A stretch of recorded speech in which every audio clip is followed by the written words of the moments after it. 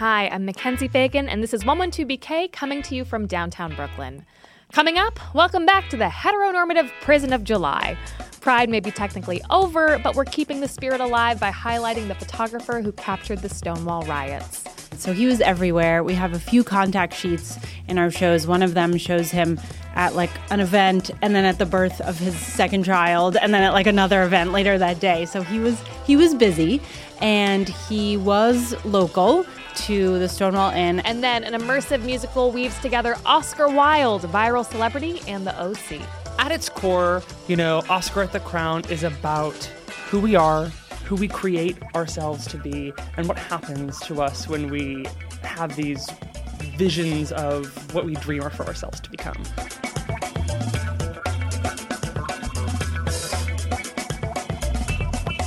Fred McDarrah, the first staff photographer at the Village Voice, is responsible for some of the most iconic images from the Stonewall riots.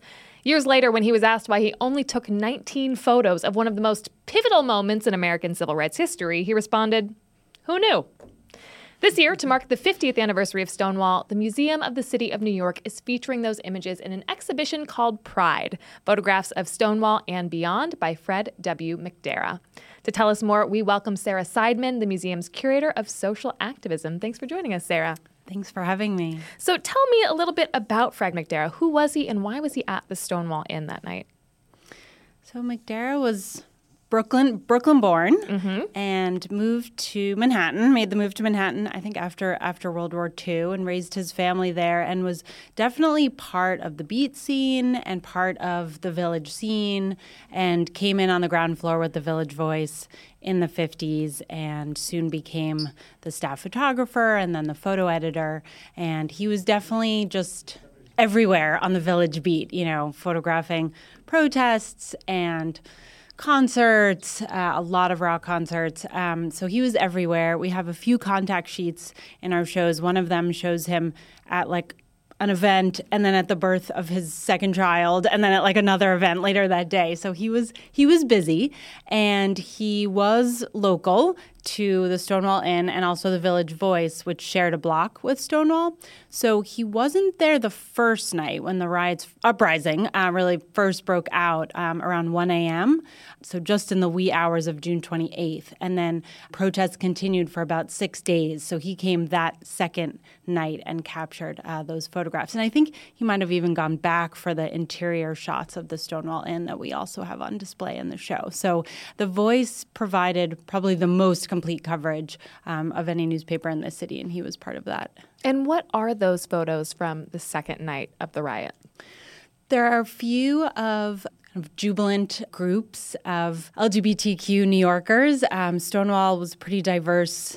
Not fancy, but a pretty diverse place, and a lot of youth, a lot of queer youth of color and trans folks, as well as gay and lesbian and bisexual folks. And they're kind of gathered in, I think, the iconic shot that he took somewhat jubilantly on the steps outside. So he has variations of that photograph. You wouldn't know that it was a riot based on that photograph. It does look just like a group of friends who are out for a fun night. Exactly, yeah. I think the second night was more celebratory, and the first night and maybe the third night had more, first night for sure had more looting and people either throwing the first punch or the first brick. Right. There's definitely still some myth around it. I think a few different people claim to have thrown the first punch. But I think it's true. The second night was a little calmer and jubilant. But McDarrah does capture some of the violence as well. There's a photo of a jukebox that has been destroyed from the inside. Yes, right. So some of the damage to the Stonewall Inn itself and the boarded up windows that I think the bar did. And then they said we're open still. And then the Mattachine Society, which, of course, had been organizing around gay rights primarily, for years before then, they, I think, wrote something on the outside of the window. And they were ready to jump in and organize, which is pretty much what happened. And a big part of the reason Stonewall is as big of a catalyst, there had been other confrontations with police at LGBTQ bars, but I think the way groups jumped in to organize immediately after really got the modern LGBTQ rights movement going. And maybe that speaks to McDarrah saying, I didn't know it was a big deal at the time, that it was just another bust by cops on a bar where people of color and trans women frequented. But it was the immediate aftermath when people decided to really make it the beginning of a larger revolution. Is that right? Is that the right way to think about Stonewall? I think that's definitely a helpful way to think about it. And also with McDarrah's involvement, that he just kind of happened to be, the Voice sent him over, he was nearby. But I think over time you also see his kind of growing closer to the topic, as someone who I think was sympathetic politically. It was an ally, but wasn't part of the LGBTQ community, that he grew closer, I think, to the movement over time, and his photographs reflect that. But he also just was devoted to photographing liberation struggles in general. So his work features a lot of Black liberation, young lords, women's liberation. So I think definitely as part of that kind of zeitgeist of late 60s activism, this, fits into that larger context. You mentioned the Mattachine Society, and McDarrah is also responsible for the iconic image of the sip-in at Julius, where the bartender is refusing to serve 3 members of the Mattachine Society because they were gay. Exactly. I'm curious about what you mentioned that you had this affinity with sort of, underrepresented or marginalized communities. Was there anything in particular that drew him to the LGBT community? He himself was not gay, correct? Correct. I think he grew up very working class or impoverished. And from what I've read or from what his family members have said, that he kind of saw himself as a little bit marginalized in certain ways. And I think maybe that drew him to some of the political movements at the time. Right, he'd definitely been a part of the Beats and that countercultural angle from that perspective. But I think with the LGBTQ community, the photographs on display, we have about 40 in the Pride show from Stonewall through 1994. We stopped at the 25th anniversary, pretty much. And it shows, I think, the way he became kind of more and more involved in some ways in documenting the struggle over time. But you're right, it begins with the sip-in. He has a few other shots that are on display in the companion show to Pride, Voice of the Village. So we have 2 shows. One's a larger retrospective of his work, and sip-in, and a few other photographs from before Stonewall. And then we pick up with Stonewall and bring it up to the 25th anniversary. There's also a beautiful image of Marsha P. Johnson. Was that taken during the Stonewall riots or sometime after? That was after. I believe I think it was 71, that photograph. So basically after Stonewall, there was a protest about a month later. And then from then we kind of document the Pride marches, not every year, but almost every year, and especially in the 70s. And he really was there pretty much every year. So Marsha P. Johnson, we actually have a few photographs of her in the show. There's some great ones of her dancing at the Gay Activist Alliance firehouse, which became a kind of headquarters of the movement, as well as that beautiful portrait of her at the, I believe, 1971 Pride March. I think the photographs, capture some of the celebratory nature of being outside in the streets together, celebrating identity and love, as well as the kind of more serious political project of LGBTQ rights and equality. And of course, those things are related. But I think he does capture some of the intimate joy that people are feeling. And you are a curator of activism at the Museum of the City of New York. What does that role entail? And talk to me about your recent work, including trans people and sort of the story of struggles of activism in New York. I'd love to. So I curate the ongoing exhibition Activist New York at the museum, and it's 14 different moments in time from the 1600s through the movement for Black Lives, and pretty much we have some stuff right from today in there as well, and they change over time. We've had a section on the gay liberation movement up since the show started, which is actually 2012. It's been up for quite some time, and it's so exciting to rotate new content in every year. And we decided it was the perfect moment to put in a new section on trans activism that really centered voices and people like Marsha P. Johnson, Sylvia Rivera, who were such pioneers in trans activism in New York and really nationally from the city. And so we have photographs and ephemera and kind of brings things right up to the present in that section as well. So we wanted to commemorate the 50th anniversary of Stonewall with those two kind of pieces, as well as programming and some of our uptown bounce block parties this summer. So everywhere across the city, we're, very busy marking the anniversary, and we hope to continue to commemorate and talk about these important histories beyond this month, of course, and throughout the year. And indeed, the show is up until the end of the year. Exactly. Yes, Pride is up through 2019. Stonewall is now an event that most people know about. And if they didn't know about it before this year, hopefully they do now. But what do you hope that people take away from your show in particular? What new things do you hope that they might have learned? A good reminder of how hard fought the rights and resources for the LGBTQ communities in New York are, and seeing those early Pride March photographs that I think are a little different than some later ones, that are really protest photographs, and seeing the sip-in photograph where patrons could be completely legally denied access to services in public accommodations or denied housing or employment completely legally. The city didn't pass a local ordinance outlawing discrimination based on sexual orientation until 1986. There was an executive order in place before then, but legislatively, and it didn't cover trans folks until 2001.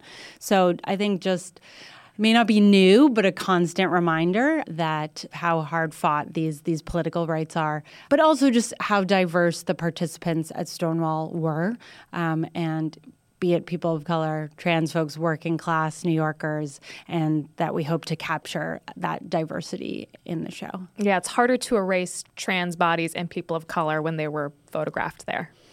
So thank you, Fred McDarrah. The show is called Pride, Photographs of Stonewall and Beyond, and it's up until the end of the year at the Museum of the City of New York. Thank you so much for joining us, Sarah. Thanks again.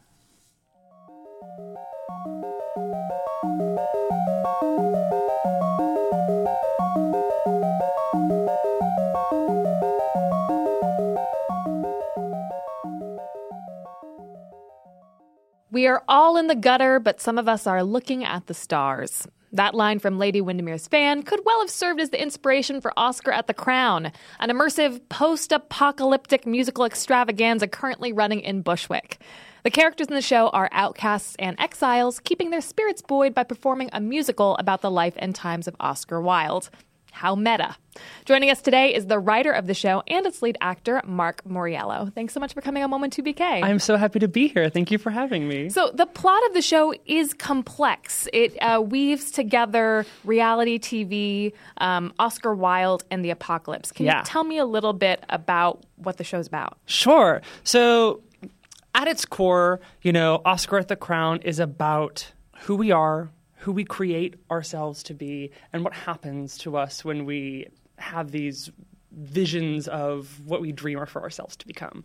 What that kind of equates to is we're at some point in the distant future, the government in the United States has become more authoritarian, more limiting, and we have found ourselves in with this community of exiles, whether they are exiled for being queer or for being women's rights activists, for any number of things that we may fearfully imagine are not too far in the distance at some points. And they have hunkered down and decided, you know what, instead of being beat down any longer, we are going to explode into a fantasia of fabulousness and frivolity and joy and music and dance and love. And they do that through putting on this show about Oscar Wilde. And then there's also this side plot where they have this conspiracy theory about the Real Housewives and the OC and Twitter and the end of the world, because don't we all? It's quite a side plot. You have this very rousing, earwormy number called Julie, How Did You Know? Yeah. That is about Misha Barton's mom in the OC making a prediction that ultimately led to the apocalypse. Correct. More or less, yeah. Okay. What was her prediction? So the conspiracy theory, as we call it, kind of basically lays out if you look at the OC. Were you an OC fan, watcher? I was in its not. heyday? I was like too good for the OC. I was like okay. so cool. Okay. So my peers were watching the OC, and I was like, the OC's for babies. Yeah. Well, as a baby, Right. I love it. No, I'm kidding. So essentially, you had on the OC this character who was Misha Barton's mom, who was this overly dramatic soap opera mother, divorced, affair. She slept with her daughter's boyfriend. This Right. kind of, as you might imagine, And her name was brilliant- Julie Cooper. Her name was Julie Cooper, Okay. and she was just this brilliant character. Mm-hmm. And then what started to happen culturally was, of course, the first Real Housewives franchise or series emerged that launched the franchise, which was The Real Housewives of Orange County. So it was this kind of reality takeoff of shows like The OC. Of course, there was the Desperate Housewives influence as well. And that premiered on March 21st, 2006. Real fact. And so on March 21st, 2006, we say that we've gone from this fictional characters like Julie Cooper, to these real people on the Real Housewives of OC. We've gone from a fictional scripted person to a real person with a real identity who is now scripting themselves and being scripted and edited and crafted into this television character. Right. March 21st, 2006 is also the day that Twitter was founded. Whoa. I know. I got very lucky. It happened. I was like, I wonder what Twitter's birth chart is. And I saw that it was March 21st, 2006. And I was like, Pisces? Great. Are they a Pisces? I think, yeah. Twitter's a Pisces. Okay. I was doing all of them once in a Right. frenzy. We say, because of Twitter, because of social media, every single one of us now also has this ability to craft this other version of ourselves, right? To craft this, some would say false, but some would say exaggerated icon of who we are and how we want to present ourselves to the world. And we kind of worship at the altar of that icon. And so this song or sequence, production number Julie, kind of equates this leap from fictional television character to the Real Housewives to this advent of all of us democratizing that ability and that power to create this other version of ourselves on our phones, on the internet, as kind of being this harbinger for the downward spiral. And the show really leans into that. It Yeah. encourages the audience members to use their phones to take photos and video and social media it. Totally. And there are also screens that are playing kind of amazing montages of all of the viral celebrities who've emerged since the late aughts. You've got Leave Britney Alone. You have the Kardashians, of course. And it starts out being sort of like lighthearted and funny. And then by the end, you have like montages with like JonBenet Ramsey and like all of these sort of darker examples of what happens when viral celebrity gets out of control. And that video is brilliantly done by Leanne Arnold. She's an incredible designer and artist. And, along with that lines, people often will ask me, so your show's about Oscar Wilde, but then there's this whole 10-minute number about Twitter and the OC.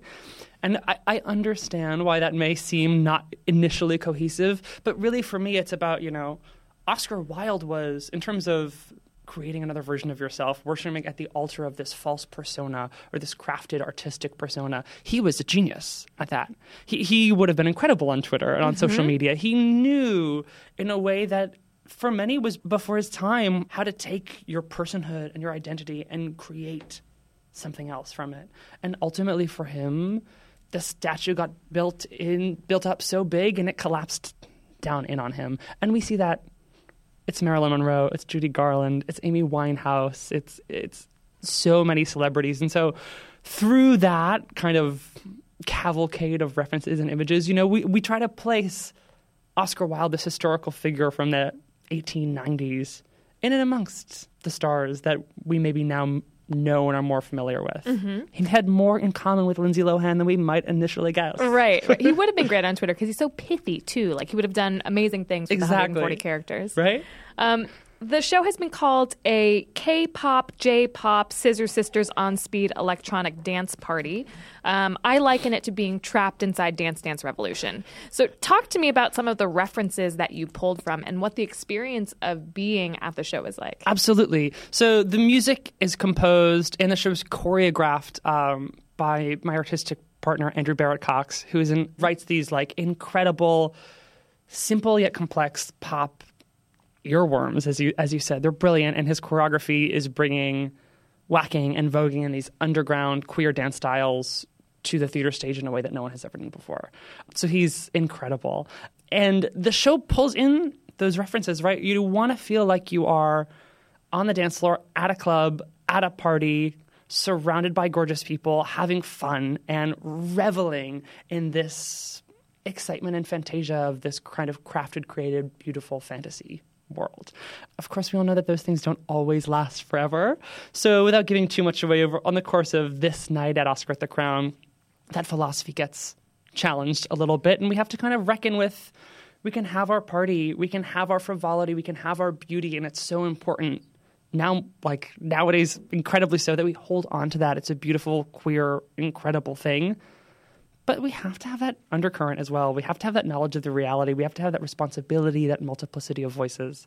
So as we mentioned, this is not a traditional, get your seat, sit down, passively watch through the fourth wall type theater experience. People are encouraged to buy drinks at the bar, move freely around the space. And this, I imagine, can lead to some rowdiness, maybe if you're doing it right. Like at the end of the show that I saw, there was one gentleman who was very passionate about the final monologue, and he was yelling, "You tell him! You tell him!" Immersive theater is like so in vogue right now, but it does come with risks. Have there been any disasters or any audience interactions gone wrong? There have not. I think what I love about immersive theater and club and nightlife performance, which of course is the challenge of it, is it means that you are expending energy out of every pore on your body. Because while I'm speaking to you, there's someone behind me. So my back is acting as much for them too, right? So it's this crazy challenge and beautiful experience to really be with the audience, to perform for the people. And they come right along on the ride for us. And I think the brilliant thing about what Shira has done directing the show is really made sure that if you want to be in there on the dance floor, in the middle, dancing, twirling, screaming, shouting back at us, there's a place for you. If you are like, I'm going to get my tequila soda and I'm going to stand off to the side and watch this action unfold as I kind of hang towards the outskirts, that's awesome. That's perfect. We want this show and this experience to be inclusive for everyone and accessible for everyone. So while it is this club experience, like being at a club, you can choose your own adventure a little bit.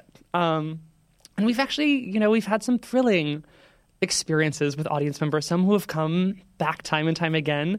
I love to hear back from them. They're there with us. We're not going to be on a proscenium and pretend there's a fourth wall and the audience isn't there because I'm right next to you. I just may have spit on you or sweat all over you as I ran by. So if you have something to say to me, within reason, I want to listen. I want to hear from you. And so it's really thrilling that I think every night we do build this community of people who are on the dance floor together, the audience members, our performers, our whole staff. We're in it. We're doing this thing together. We're going to sweat and dance together. And I think that's why the audiences respond in the way that they do.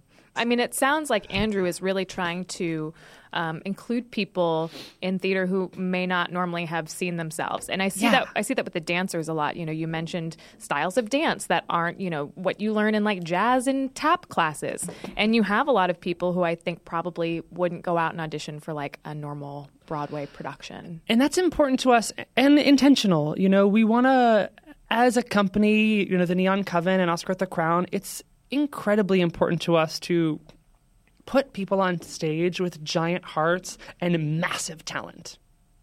That's it, And there are so many people, whether that is because of your identity or what you look like, what your body is like, where your abilities may fall, that do, in the commercial theater industry get placed out of things. I couldn't tell you how many times in auditions that they're like, "Can you lower your speaking voice?" And I'm like, "I can't, but I can full belt and E flat." Right. And I'm like, you can't have both. Right. And so I think it's important to us to make space and build space for these incredible talents who want to have an outlet and deserve an outlet. And it's been really exciting as we have built this show and really built it on the performers that we've been blessed to bring together, to watch every single one of those people turn it out and shine and surprise us and grab us and engage us. It's an incredible group of people, and it's awesome. I love every single one of them so dearly, and I'm so grateful to get to do it with them. every night. You can really tell in the audience. And if people want to go see the show, how can they do that? How long are you running? And where do they buy tickets? So we are currently on sale through the end of the summer with hopes to extend. We're open-ended, so we're going to ride this train as long as we can. We're going to keep dancing until the world ends, as Britney Spears might say. Mm-hmm.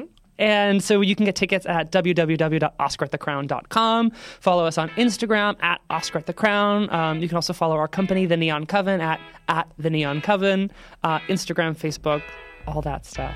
Great. Well, Mark, thank you so much for joining me today. Thank you for having me. This has been such a pleasure. And that is the show for today. If you liked what you heard, the best way to show it is to remember that Stonewall was a riot. You could also review 112BK on iTunes, and please subscribe to the show wherever you get your podcasts. See you next time. 112BK is hosted by me, Mackenzie Fagan. It is series produced by Ross Tuttle, also produced by Fred Brown, Shireen Bargi, Isabel Alcantara, Naeem Van, and Emily Bogosian.